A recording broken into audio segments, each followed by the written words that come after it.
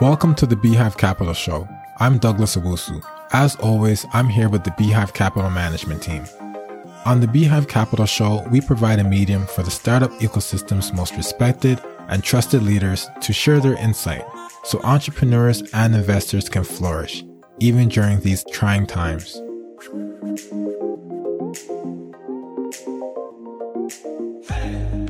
Alex Norman joins us today. He is the Canadian partner for AngelList, the general partner of N49P, as well as the co-founder of TechTO. Alex, welcome to the Beehive Capital Podcast. Hi, Douglas. How are you? I'm very well, thank you. I'm super glad to have you here with us today. I'm excited to be here. So I'm hoping the conversation lives up to the potential. I think it will, most definitely. And actually, with that said, you have a great deal of experience in the management consulting, ventures, investing. I would love to hear your current activities. You're currently the Canadian partner for AngelList. You run a fund yourself, and you're also the founder of TechTO. Could you give us a bit more details on these activities and roles that you're currently engaged with? So if you look at the high level, all three activities are focused on helping grow the early stage tech ecosystem across Canada. And then how each one contributes is as following. TechTO, which is poorly named because it's now across Canada, provides a community and events and ways for tomorrow's founders to learn from today's founders. It's a community. We do events, we have an online membership, and where people learn from other people's experience, meet people that they need to advance their career, and provides advocacy for the ecosystem. The second thing is my role at AngelList is really focused on getting more capital into the Canadian ecosystem, especially at the early stages. AngelList is a platform where angels and VCs can raise more money for their investments. It's a global platform, and over the last, for the last few years since I've launched it here, we've been investing about $25 million USD into the Canadian ecosystem, particularly in early stage. And finally, about to close a new fund, 10 million USD, focused on pre-seed investing, where I'll invest in, let's say, 20 companies, and all the teams should be amazing, but I help them get to their inflection point quicker by either providing advice, mentorship, prioritization, or opening up potential customers for them. Beautiful. So now with that said, early stage, you said pre-seed. And with the pre-seed, what have you observed as the main challenges that pre-seed ventures face, specifically regarding their customer base and figuring out who their customer is and then how to go about that at that specific stage in time? So I think there's a few common mistakes. There's no silver bullet here. First is some companies, the biggest problem they have is they have a technological solution and they're not really solving a problem. So they say, I'm going to, got this technology, let's say machine learning, and I have a vision-based machine learning, and I'm just going to figure out how to solve a problem. And they're going technology first, so they don't have a customer in mind. And I think the next step below that is they just try to boil the ocean. They're going for every possible customer. They don't have a customer in mind. So I think if you look at it, the big problem when someone's having trouble getting traction is they don't do customer development. They don't have a specific target customer in mind. Or when they do have some initial customers, they don't really focus on retention. They just try to go as quick as possible. So a few different problems, but it breaks down to knowing who your customer is, targeting very niche, understanding why they love your product, and focusing on getting to retention. Because once you understand who your customer is, what problem you solve for them, and getting them to stick around, you can start growing much better. I see. Layering on the current economic environment, it kind of complicates things a bit more going forward. And so with that said, how I think about things is that when things are kind of complicated or uncertain, it's always best to go to the fundamentals.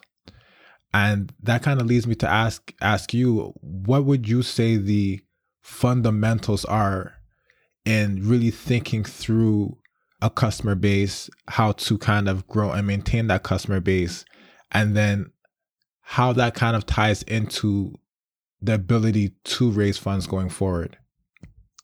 So that's a very multifaceted question we should try to break down. And I think I'm going to give you as generic answers possible, but there is really maybe two different paths and two worlds. You can look at early stage startups. There's one, solving known problems and taking companies a bit into the future using current technology. And there's the ones that are so far into the future, their approaches are different. So I'll take the easier one in this given circumstances. I think the first thing startups have to realize is they exist to add value to someone. And add value could be generically, most VCs will say it's solve a problem. And that problem could be a wide thing. It could be a very tactical problem. Hey, I need a better solution for getting from A to B. That's what Uber solves. Or it could be something that's doesn't look like a problem, but is a problem. I don't know what to do with my spare time. That's what lots of social media resolves. So the first thing is to understand what's the problem you're solving, why, and then who the potential customer for that has that problem, who faces that problem the most, and then what's your positioning and how you get to that customer. So it's really a four-step process to get to those customers. One is, what's the problem? Two is, who faces this problem the most? Three is, how do I position it so these people can understand the problem? And four, how do I get access to that customer? So 3 and 4 can be reverse in order. And so let's try to make an example to make this clear. So let's start with Facebook. I don't know what to do with my spare time. Believe it or not, it's entertainment, right? It's educate me, entertain me. Who had the biggest problem? Well, when Facebook started, they targeted university students. University students work really hard, have lots of courses, but they have a fair amount more spare time than people in the workforce and with kids. Third thing is, what's unique positioning? Well, the unique positioning was, hey, stay better in touch and informed of what your friends are doing.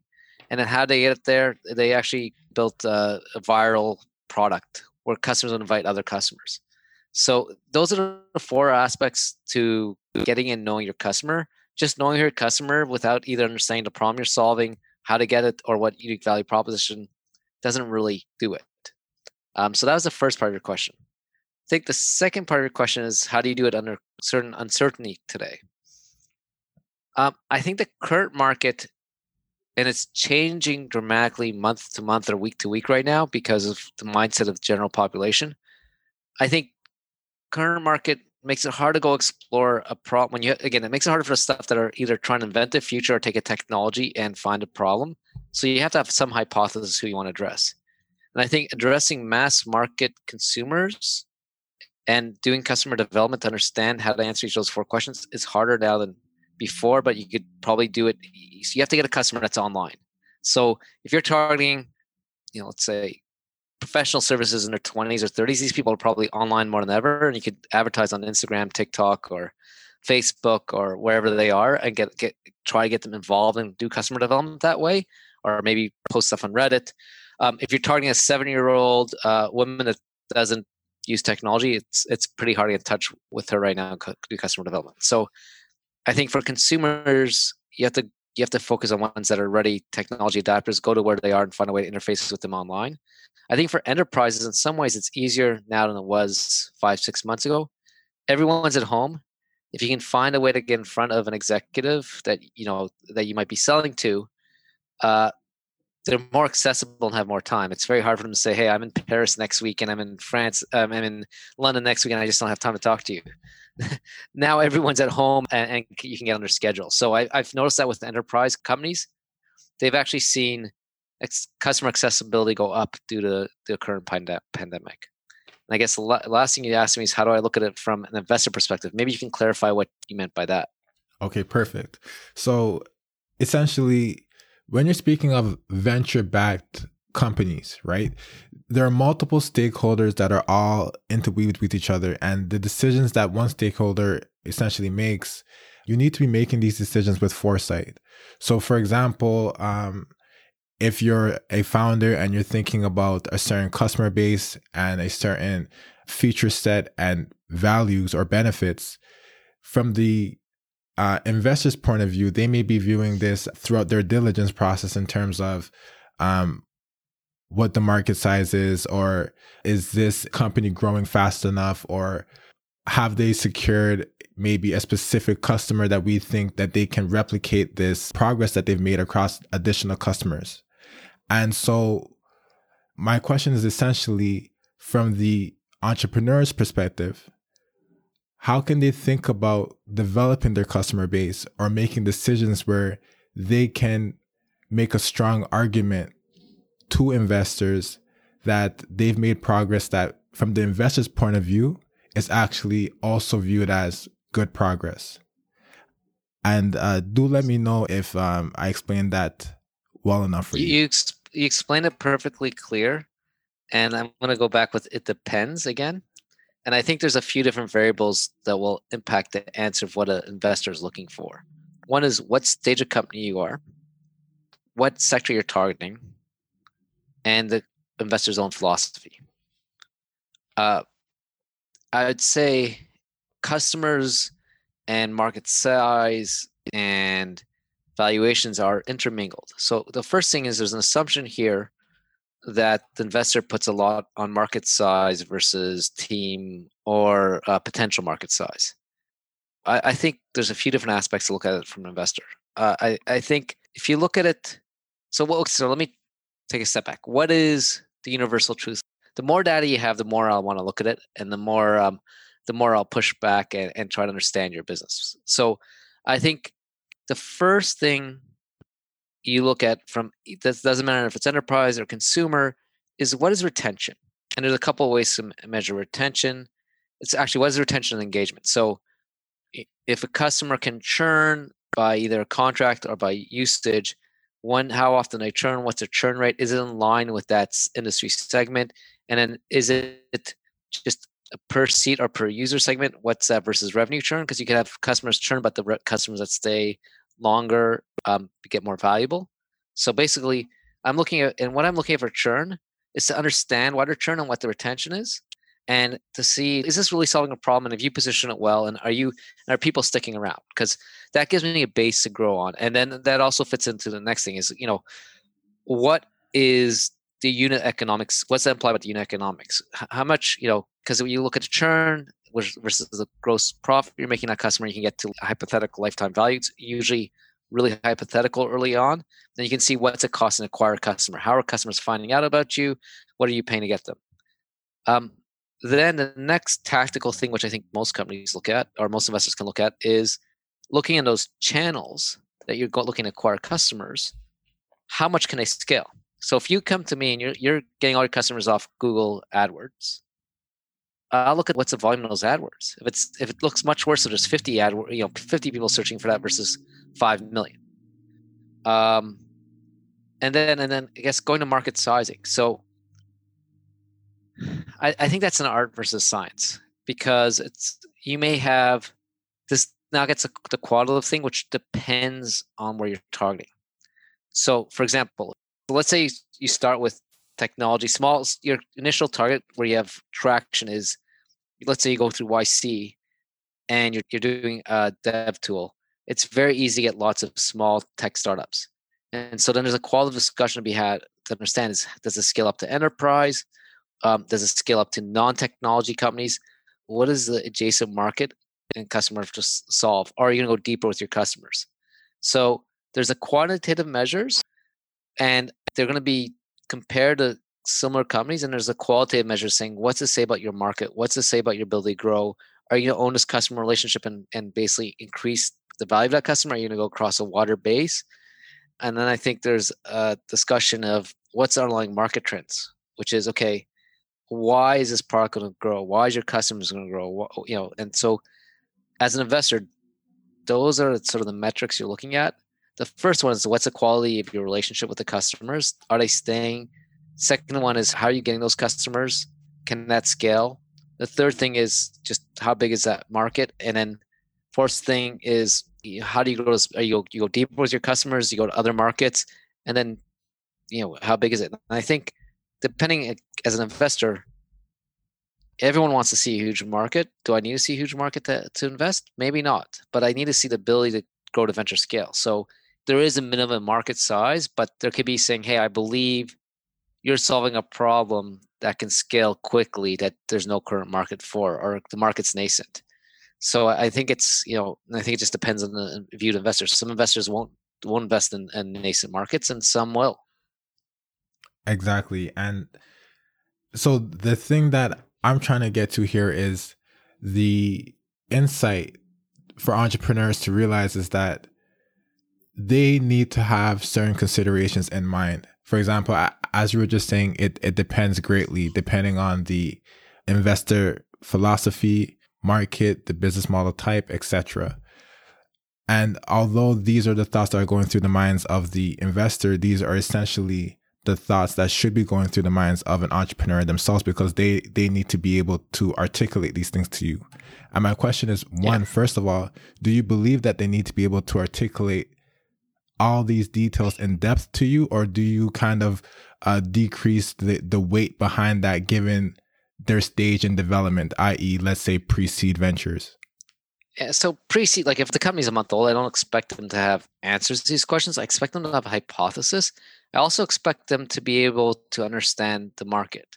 What I mean by that is, if someone is starting a social app and they told me success from in a year and a half is 100,000 monthly active users, I'm going to turn around and go, okay, what's the comparables at an early stage? What trajectory does that lead you to? So I guess earlier companies, the more they can sell me in a vision, but they have to have some idea they have to answer at least the hypothetical answers and be able to back that up with rationale. The longer they've been around, the more I'm going to see some answers and some tracking, but it could still be hypotheticals. Because one of the questions that's key for me is always, what's the problem you solve, and what's the underlying market trends, and who's the buyer, right? So what's the problem you solve and what's the buyer? And I've invested in a company pre-product. There's two founders.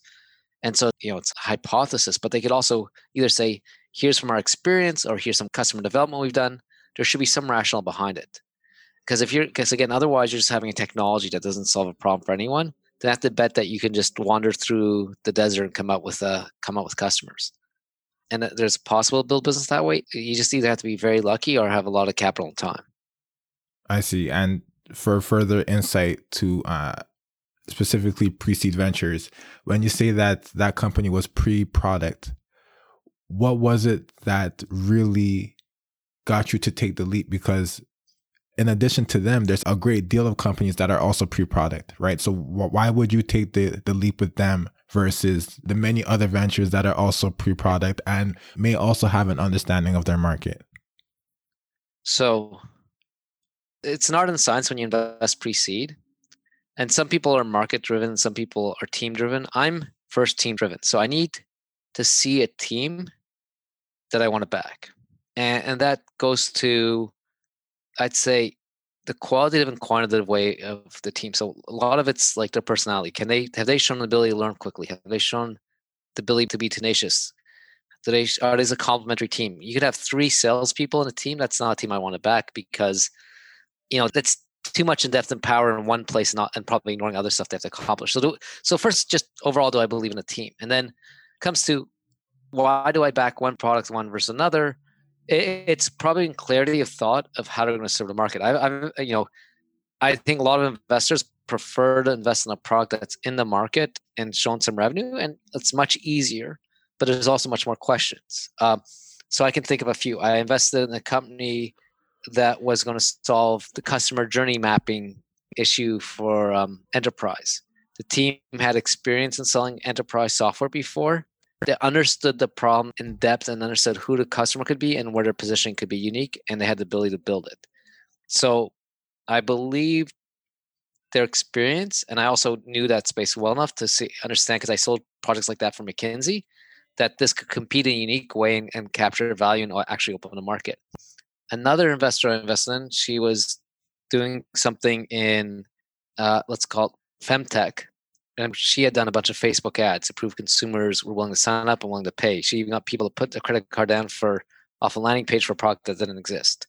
So she could come saying, hey, here's how I'm targeting customers. Here's what they're willing to pay. Here's what it costs me. And here's how much it could scale.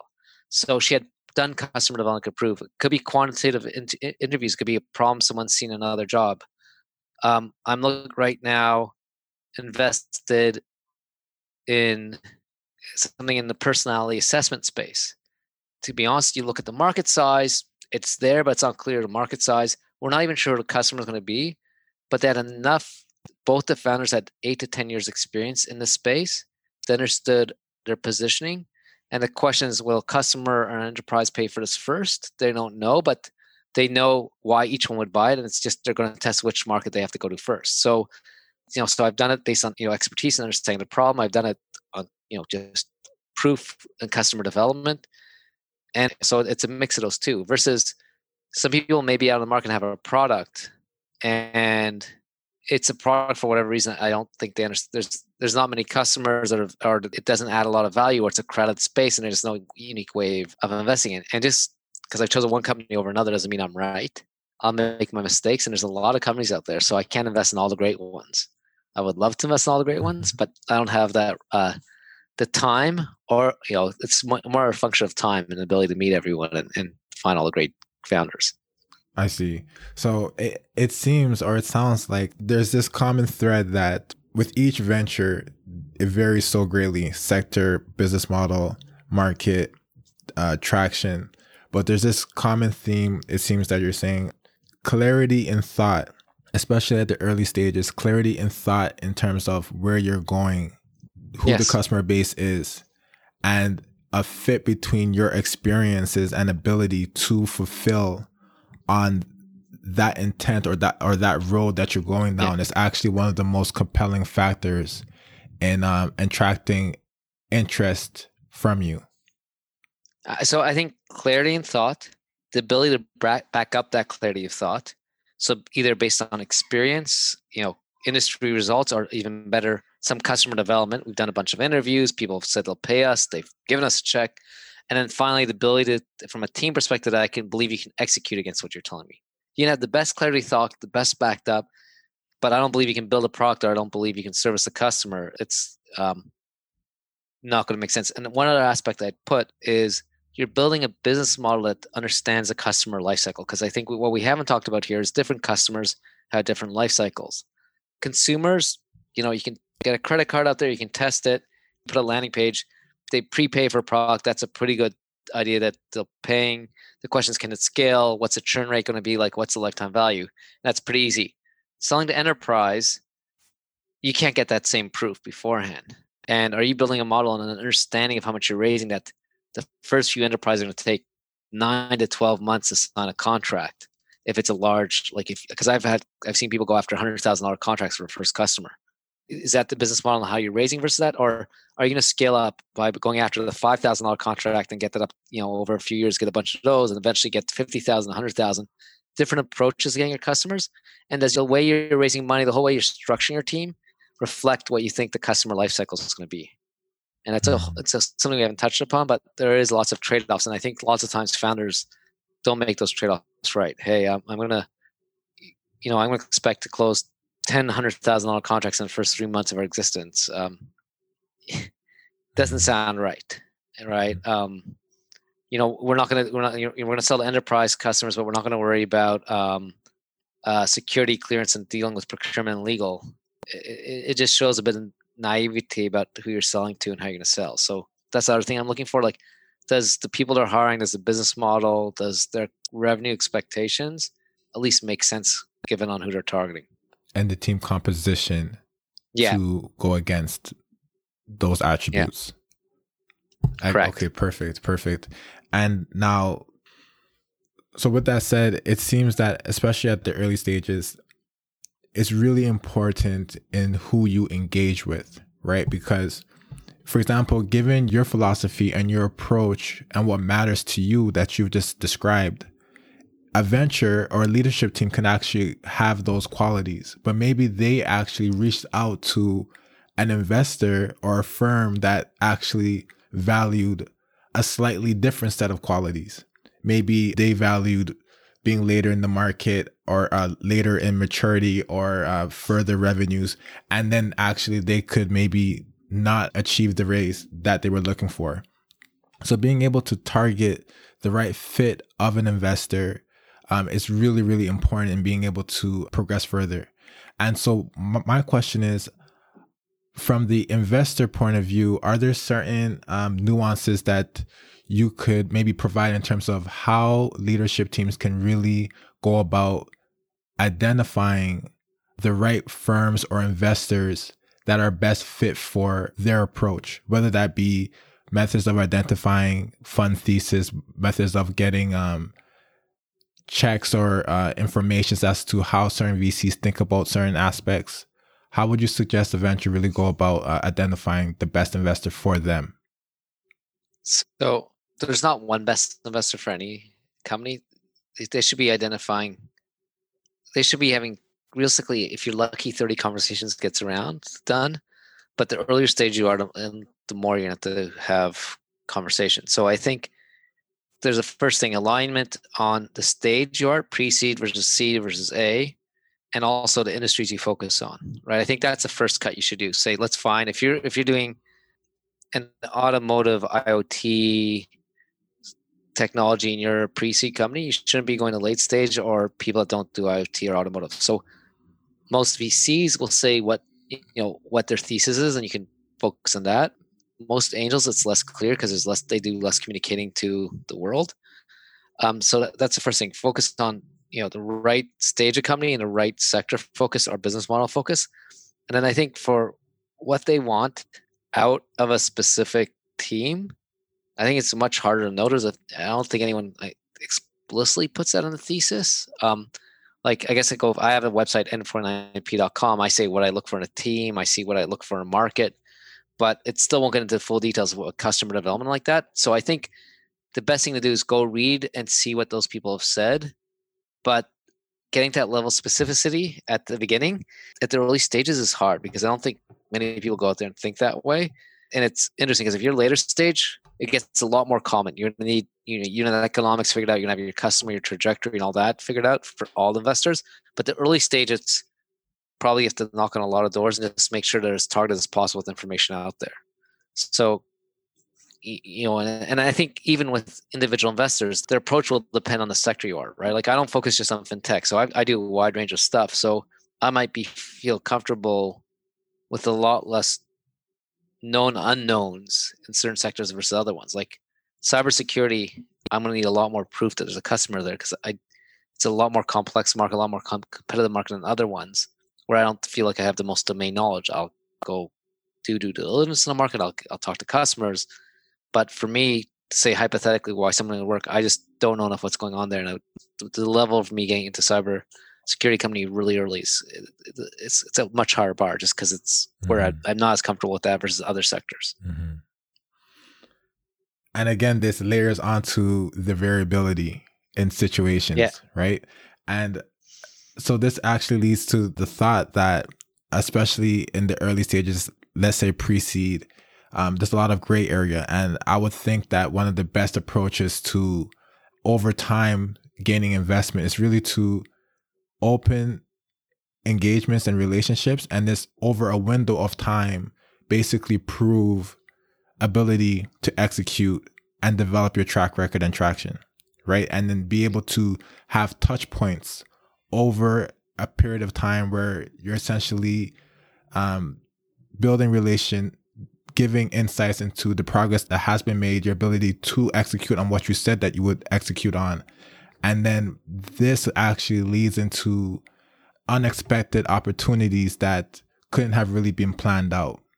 And would you say that that is generally the way it would go with the earlier stage companies? Or again, what thoughts kind of come to mind with that? So another way is like, as an investor, I like investing in line than a dot. I think that's Mark Suster's line. So if I have a relationship and I've seen how you've acted over months or years, it's much easier for me to make a decision because I'm investing in you as much as everything else. I don't think it's always I have a bandwidth of how many people I can have relationships with, and any individual founder has that. So that's one of the variabilities there on who I'll invest in this. Like going back to the femtech company I talked about, I saw that person, how she executed for a few years on other jobs, is because I met her and I run into her every few months and we had a conversation. I was always impressed in who she is, right, and what she does. So it's very easy for me to get behind. It's she had a few boxes already checked when we started talking about our new company versus someone that just emails me saying I'm raising right now. I'm gonna need a bit more time and insight to get there. So if you can build relationships with investors and get to know them, always better. If you can build a public track record, even better, because then people don't need to know you, but they can see what you've done. But it's not a privilege that everyone has, right? Because let's say someone wants to build a relationship with me. I'm usually working 50, 60, 70, 80 hours a week. I have 2 kids and a wife. And so people will reach out to me and say, let's talk about my business. If I happen to have time, I might take it, but you might get a period where I basically politely decline, just not because I have anything against you or your business, but I literally don't have the time. And I think lots of investors are like that, right? It's our job to know people as well as possible, but we can't know everyone. Mm-hmm. So then the flip side is, what can you do to get to know enough people, and what can you do to build that? What can you do so you have 3 references into me when you come to me, right? So not that I want an introduction via reference, but if I can go back to someone and say, okay, hey, I saw Ian. Let me go talk to Ian. What do you think of this person? And Ian has great things to say about you. So yeah, a line's better than a dot, but it's not always possible. Very interesting. So actually now, thinking in terms of the outlook, this is a unique situation in this point in time. And again, I've said it many times, there's a lot of creativity that's needed in terms of how to approach customer base, how to approach financing, how to approach growth through these times. And I'm curious to hear what you think leadership teams should kind of focus their attention on to best facilitate their growth going forward out of this current environment and just be able to kind of weather the storm. So there's 3 scenarios right now for any company given the current pandemic. One is you're in an industry that is benefiting from this. So you're Instacart and food delivery at home. Everyone wants to do that all of a sudden. 2 is your business got hit hard. You serve travel industry. For a while, no one was traveling. Or you're somewhere in between where it's not quite clear. So if you're in the first one where the market's growing really quickly, you have almost a tougher perspective from an investor perspective, because I want to see you growing as fast or faster than the rest of the industry. So if you're like food delivery, how can you take any friction out of growing, and how are you making sure you have the right metrics, retention, stuff like that? And there's a bunch more land that just opened up. How are you grabbing it quick enough? If you're in an industry that's just got killed, travel, how are you positioning yourself to emerge stronger than you were before? And I've seen some companies do this, right? So, focus on customer development, or I've seen companies introduce new products that can help potential customers with the pandemic. It's not their core product, but now it's got a deepening relationship, and they now went from talking to 30 customers, they now have 80 customers using a product. Even if they're not monetizing it, they've built those relationships. So how do you survive, and also how do you thrive once you come out of this? So how are you laying the groundwork to just basically be essential? The ones in the middle are a bit tougher, because if it's unclear what the future is, you have to focus on growth and positioning for growth. And I think it's a bit like it was 6 months ago, but with the overhang that the economy is not as strong as possible. So I think at that point, it's what I expect a business to do in a normal situation, is really getting to the point where that customers stick around and they love you, and you know who that customer is, and then figuring out where to go grab that customer. And understanding how much that can scale before you have to either get new customers or new product or something like that. So, I think it's don't premature growth. Focus on getting customers in and watch them stick around, and then basically taking all friction out of the onboarding process and retention process, and then understanding when those metrics hit the numbers you want, how do you put gas in that fire, and understanding where those customers are and how to position them. And so it sounds very simple, very difficult to do. Okay, perfect. Actually, that covers the majority of topics I would have liked to discuss. Okay. Thank you so much for the time, Alex. My pleasure, Douglas. For sure. And we'll definitely talk soon. Okay? Okay. Cheers. Thanks for joining us on the Beehive Capital Podcast. We hope this sparked new ideas, aha moments, or raised your spirits during these trying times. All the best, Douglas Owusu and the Beehive Capital team.